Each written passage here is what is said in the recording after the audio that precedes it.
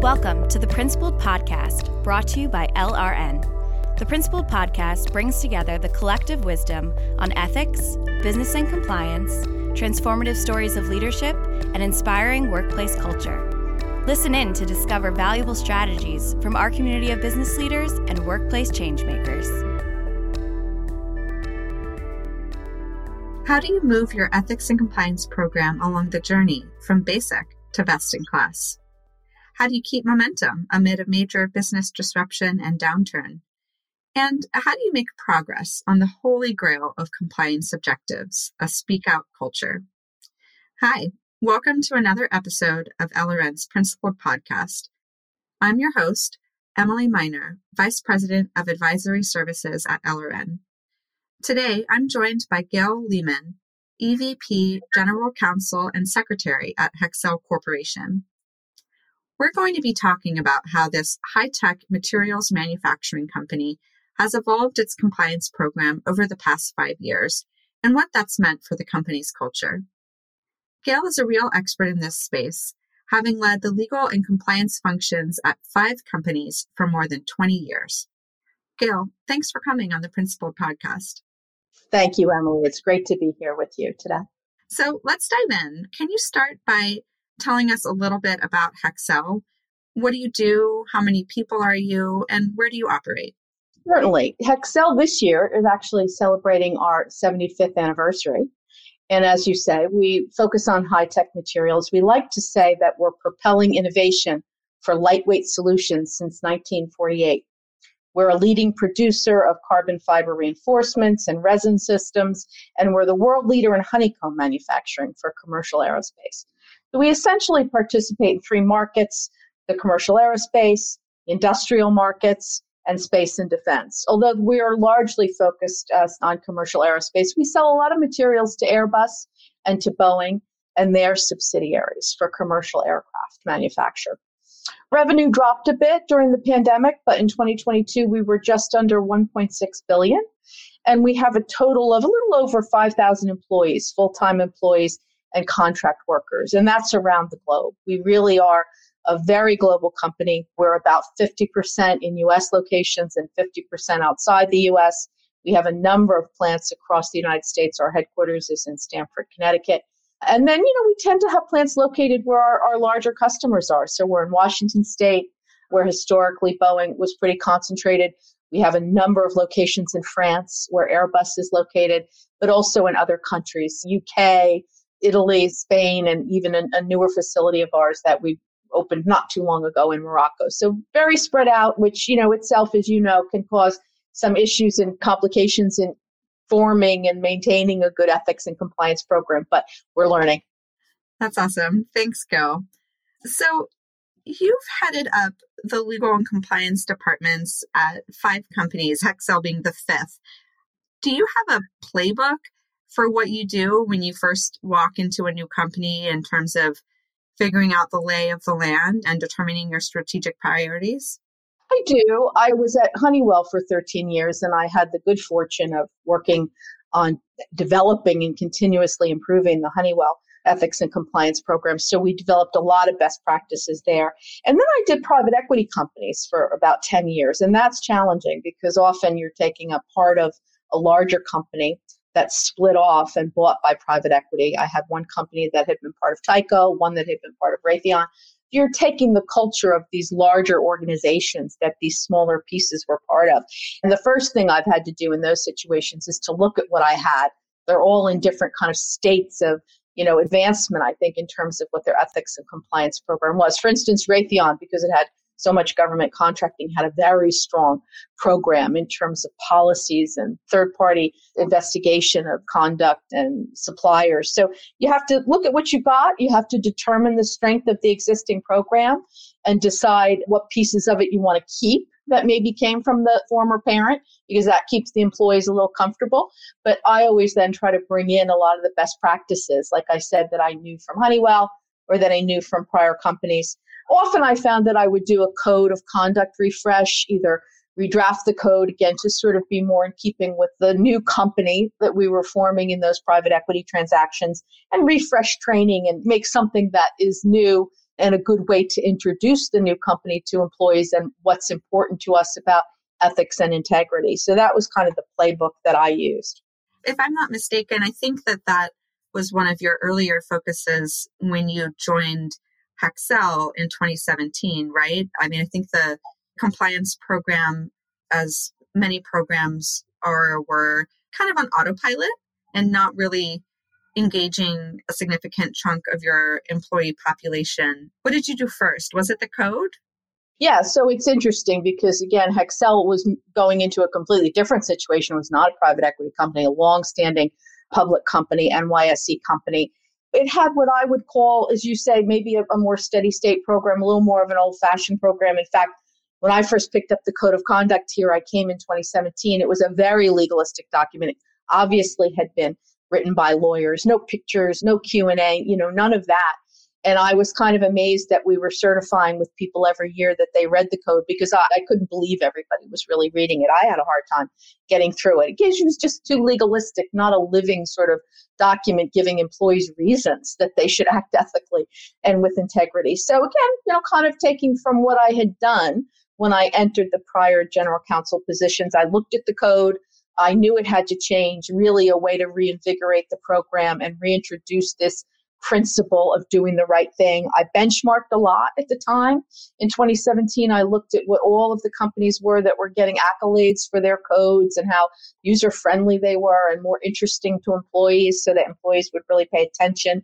I pulled a lot of that together to really redraft an entirely new code for Hexcel, and we made it interesting. We put in all resources and tools and question and answer examples. And then around that, we developed new global training that we would go out live to all of the locations and introduce the concepts, introduce the new code, and just kind of reintroduce that principle that the company was very firmly committed to integrity and expected people to act in compliance with laws and in compliance with our code. So it was an exciting time, and I think we put together a really much more developed program that we had at that beginning. Thanks for that. I love how you talked about the benchmarking exercise that you did and doing this broad survey of what does good look like and learning from that. Even though this was not your first rodeo, it's a testament to that kind of spirit of continuous learning. And that could be a great benefit of these types of benchmarking exercises, of just, being exposed to ideas that maybe you wouldn't have thought of otherwise. So thanks for sharing that. And I think LRN, when you joined, had also just conducted, I think it was the first employee survey of your ethical culture. And so you were coming in kind of right as that process was wrapping up. What was the impact of those results, and how did that play into your approach to Hexcel's compliance program?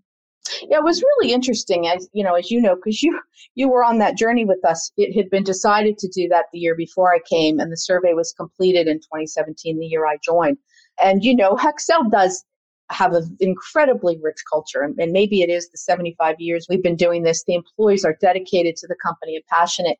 One of our values is One Hexcel, and it really is a company that pulls together like that and tries to do the right thing.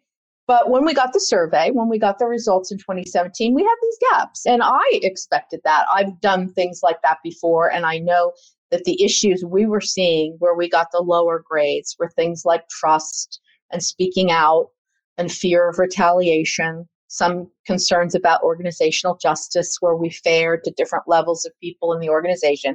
But it was interesting for our leadership because they hadn't done this before. And they were very discouraged at first and said, oh, this can't be true. We have this amazing culture. We can't not have trust. What we did, and Emily, you worked on this with us, we went out and did focus groups. We said, okay, surveys are hard. You never know how people took the questions. Let's go do focus groups and find out. And we did. The results were reinforced, I think even stronger, that these were the issues. It was about fear of speaking out. It was about fear of retaliation. It was concerns, about whether they could trust the program and trust reporting things. And that was a fantastic, though somewhat painful, but it was a fantastic exercise for us because we then identified these gaps. We understood, we all held hands then and said, these are our issues. These are what we're going to work on. And we launched a communications and an improvement campaign with LRN's help. And we've been working on that since. And so it was an interesting pathway for us where there was skepticism at first, but then understanding of what we had to do. I remember you brought all of your plant leaders, so your senior management team, together for a multi-day leadership meeting, which I think is part of something that you do every year, or at least maybe prior to the pandemic did every year. And the results of the survey were a big focus of one of those days, and really engaging leaders in understanding the results for their particular location and running them through an exercise to develop their own individual location action plan to complement the efforts that you were doing at a enterprise wide. But I was struck by that approach because we talk a lot about tone from the top and culture is everyone's responsibility. And here it was happening in action and really engaging the top leadership in that culture journey. What was kind of the reaction or involvement of leaders coming out of that meeting? Yeah, and as I said, it took us a while. I mean, we really wanted to be certain this data was real for us and that it was showing us the important gaps to go for. So we validated, we cut a lot of data. And once we did validate, our CEO was adamant that we're going to go after these things. And the leadership team said, we've got to think about how we get action plans, as you said, at every single plant, because the results were a little different too. And we had cut the results for different employee populations, all different locations. So what my team did, and I did it with the legal team, and we went out to every single location. We had a report. We didn't give the whole report to every location so that we didn't want them comparing themselves to others and saying, Stanford is so much better than Iescas and Danube, France, or, we didn't want them to feel badly in those comparisons, but we gave them their own report at each location, what had shown as the most troublesome or needing for improvement issues at their site and how their employees had responded and what level of participation they got. So every person on my team went out, we split up the plants, and we had those sessions with senior leadership at each plant, and we talked to them about how they would develop an action plan. And then, as you say, we also, around the same time, some of those plant meetings were before and some were after, but we have our annual January meeting of management in the company. We took a good chunk of time in the meetings with the plant manager and EHS populations, and we sat in the same thing. We showed them the results. We talked to them about what we were finding. We gave some suggestions about how we were thinking we would start to resolve it, but it had to be a partnership because we would do things at the corporate level. We committed on a program basis to get communications out about speaking up, to explain organizational justice and how we were solving these cases and investigations. But the plants had to do their thing too. They had to think about tone in the plant and leadership from the plant. And I will say that it was exciting for people. In many ways, you said, we hadn't done this before. And it was interesting for people to see what the feedback was. And they really took it to heart. And again, you want trust. You certainly, as management, you want trust in the organization. You want people to feel they can speak out. And so everybody really got behind it. And from that time, from 2017 to the pandemic happened, we couldn't do another survey again until last year. But we worked it those years. We really put a lot behind it. I want to hear more about some of the things that you did. But before kind of going further there, we've talked a little bit about the code. We've talked about your culture, and I want to talk about training and education now, because there's what seems like to me, a perennial debate about the value of in-person learning versus online or e-learning, and particularly in organizations with a kind of an employee makeup such as yours, where you have people that are your office workers that are connected via email every single day. And then you have people on the floor that aren't connected into email every day. That presents just different needs and challenges. But at Hexcel, you seem to strike a good and, I would say, a strategic balance between that in-person and online learning. And I'd love if you could tell us a little bit about that. Sure. And it was a very deliberate program that we came up with after a lot of thought. And it was anecdotal evidence that we got. When I joined, our CEO sends us out to almost all of the plants to start to meet people and learn the production process and learn the cycles and the customers. And so when I would go out, at the beginning of 2017, it was interesting. A lot of people came to me to talk about the ethics training. And they felt like we had certain programs that had been developed. Sometimes people came out and did it live with a slideshow. And sometimes if they had online capability, they were told to go online. But they kept having the same training year after year. It was stale to them. I think if you can't develop new training every year, I started to think it makes little sense to do that kind of training every year, because I felt in some ways they were turning off to it and not listening as well as they should, because they thought this is the same thing we've heard before. So I came back, and with my deputy general counsel who runs this program with me, we talked with outside counsel about what's a training cycle that would really be required under DOJ guidelines. And we thought a lot about it. And we came up with this 3-year cycle that we're working with LRN on now. And we said, we're going to do, and we'll commit to do, original content, face-to-face global training every 3 years. And we put together that first year when I redid the code, we put this together with videos and, sort of snapshots from employees about what ethical conduct meant to them, experiences that they've had. And we said, we'll do that every 3 years. We'll go out, we'll talk to people at plant locations, we'll really talk it up and have a communications campaign around that. And then in the 2 years in between, we'll come up with something that's a little easier to do, that we can start to do online, that we can start to figure out how to train our hourly people online, because that's always a challenge. It was for us. We didn't have everybody hooked up to email, but we were going to do shorter cycle, something that refreshed a basic principle, maybe one principle like speaking up.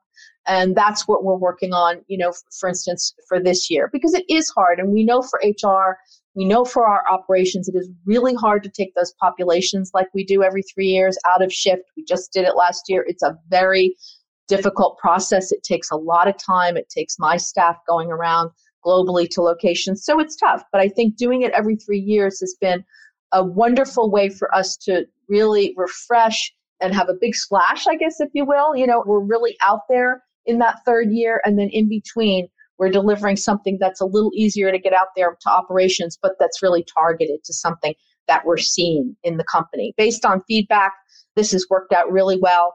And I just think we're getting realistic about the resource drain on this live training and finding better ways to do it. But this is the kind of thing that seems to be working for us.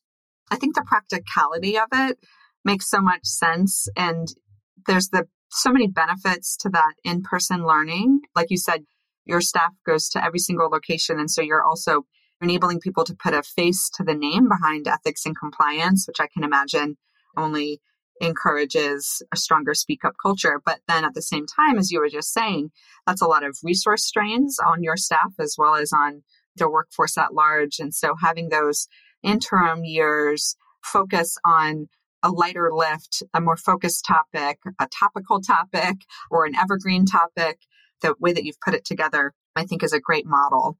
So thanks for that.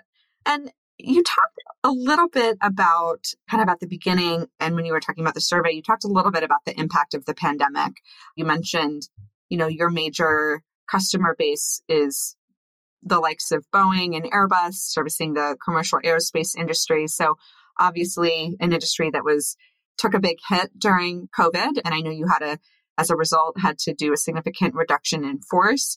How did you maintain or change your focus on ethics, compliance, and culture during those rough years?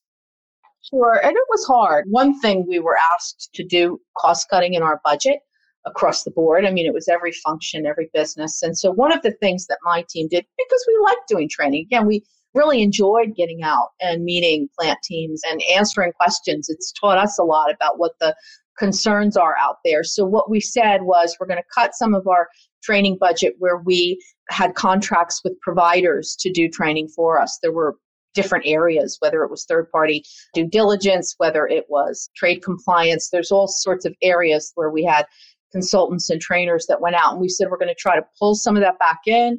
We're going to do it ourselves to the extent we can because we're not going to be traveling. We do it on teams. We reduced the budget by taking some of that on ourselves. We did a number of teams training sessions. We rolled out our sexual harassment training that we've got. We do it on a cycle for different plants. We rolled that out on teams. I will admit it is challenging. I think on something like sexual harassment, it's hard. You get, I think, a little bit more engagement in person, and certainly you get more of that back and forth Q&A that helps flesh out the issues. But we got through it. We did as much as we could by Teams exercises and by my team getting online with people, sometimes in smaller groups. We went to function meetings, like let's say the finance function was meeting. We'd offer to go and do a little bit on ethics and compliance at someone's meeting that they were having via Teams. So we managed to stretch it out.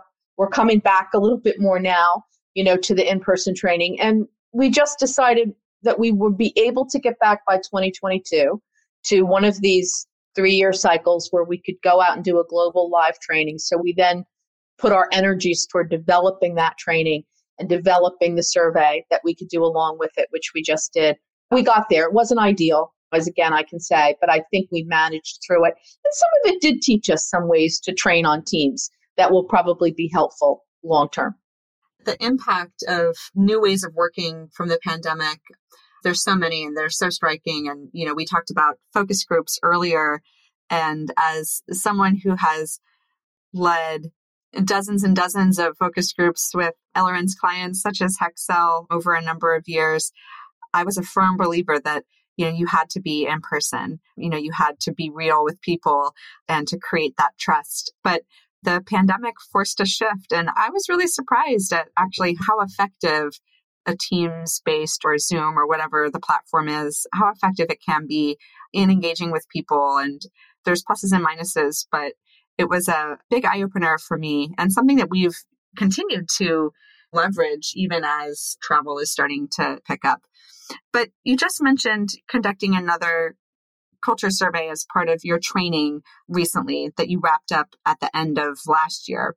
I want to talk about that because your scores improved relative to that baseline survey across almost all indicators, but none so significantly as the area of speaking out. And average scores here improved on an average of 20 percentage points, which is quite impressive. I think I was a little surprised at those results, just given the significant impact of the pandemic on your organization and your operations. But at the same time, I know that it's an incredible validation and testament to some of the efforts that you were hinting at earlier in our conversation. So I'm wondering if you can talk a little bit about, what did you do as a program, as an organization that contributed to this success in increasing your speak up culture and people's confidence in speaking up? And then also, what's your next focus? Sure.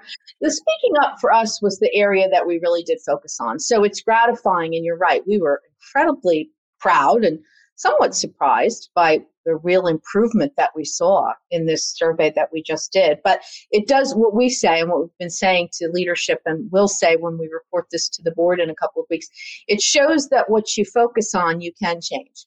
And that was the one area we thought will really hit this hard when we got the last survey, because we felt that it would address some of the other things. If we could teach people that we really wanted them to speak up, we wanted to hear what they had to say, and then we could show them that we acted upon it fairly and appropriately, it would also address some of the other gaps we saw, like trust and organizational justice. And of course, we hit, no retribution as part of that. So we thought it was the right place to start, and we devoted an awful lot of energy to it. We developed speaking up guidelines. We developed protocols for some of the managers and supervisors to determine how they should react when somebody comes and speaks up to them.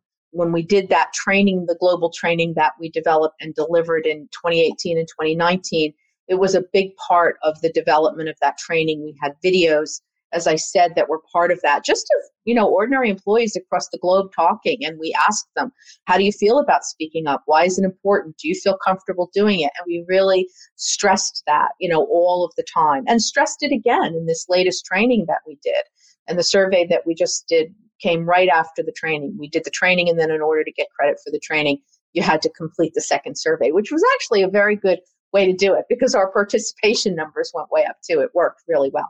But we've been hitting that really hard and talking to people about it and emphasizing the hotline too. We branded our hotline along with LRN's suggestions as a safe talk line, and really, I think, convinced people that we want to hear. And one of the reasons we focused on that too was because people were talking about speaking up. It wasn't just about ethical misconduct, which is important.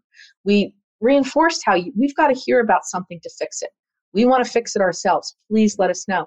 But when they answered that 2017 survey, it was also just a fear of speaking up about ideas in the company, thinking that they weren't comfortable in a meeting offering suggestions, or they didn't like to disagree because they thought it was a kill the messenger problem sometimes. So we thought it was so important to get people past that, to learn our company is all about innovation, to learn ideas and problems that people had with the current path. So it was the main thing. It was a smart thing to focus on.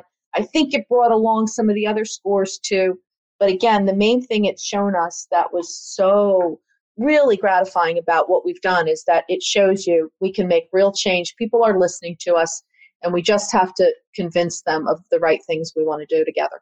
Absolutely. And I want to underline something that you said where, speaking up is not just about reporting misconduct. Of course, that's an important part of it, but it's about asking questions and sharing ideas and disagreeing and offering feedback. And these are all different pieces of the speaking up and the psychological safety puzzle that are so important, because if you can't share an idea in a team meeting, then how can you share a concern about ethics and misconduct? So that's a really holistic perspective that you're all taking on speaking out. I wanted to underline because I think it's so important and not always talked about when we talk about what speak up means. So thanks for drilling into that.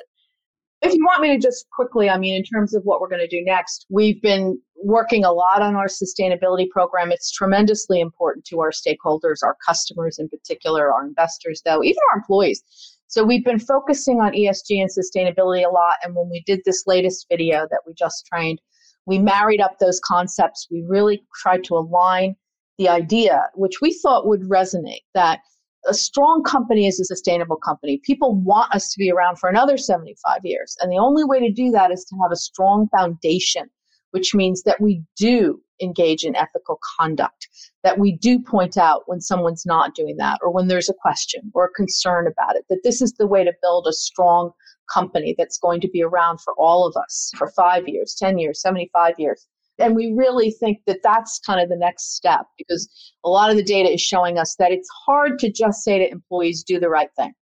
But you have to show them what's in it for them. Why is it important? Why does it improve their life or their working life? And this idea of a sustainable foundation and building a company that's around and stable for years to come, I think is important to get the employees really on board with the program. But again, it's also important to show them that we're all in this together, and it's an important thing for all of us to do to keep Hexcel strong. Gail, I can't think of a better, more meaningful closing to our conversation. And that message of a sustainable company is an ethical company, and sustainability in its many different forms, such a powerful message.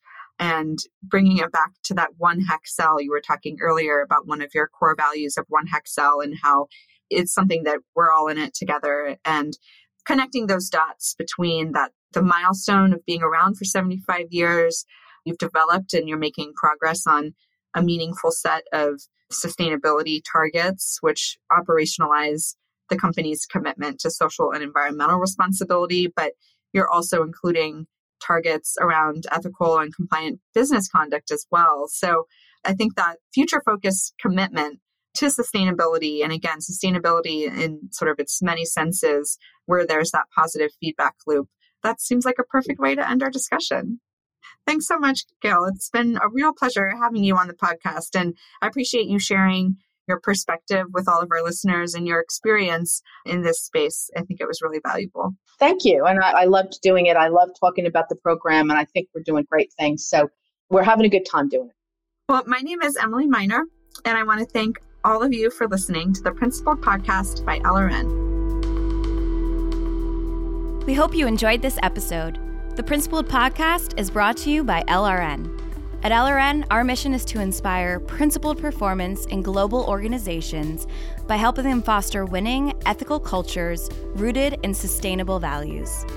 Please visit us at LRN.com to learn more. And if you enjoyed this episode, subscribe to our podcast on Apple Podcasts, Stitcher, Google Podcasts, or wherever you listen. And don't forget to leave us a review.